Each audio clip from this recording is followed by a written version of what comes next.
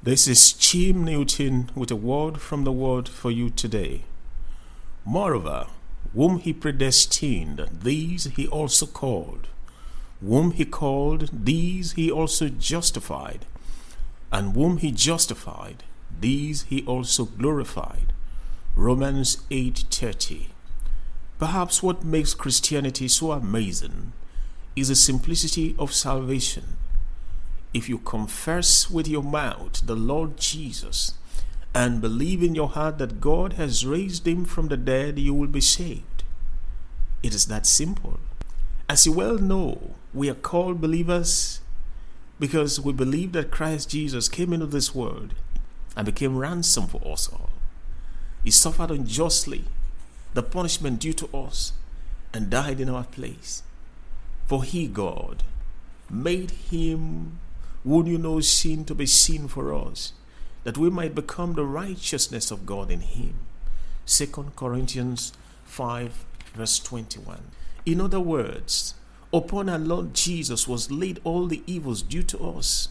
Upon him was laid our sins, iniquities, diseases, affliction, shame, reproach, curses, etc. He gave us his very life and nature.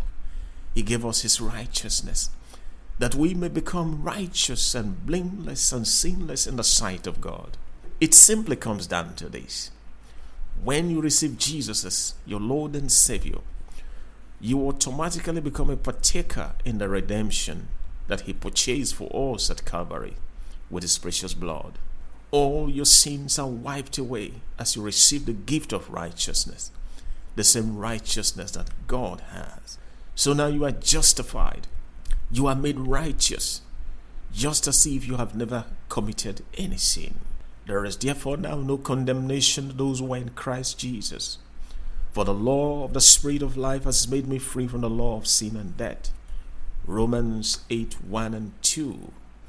Dear friend, because of the blood of Jesus, you and I are justified before God.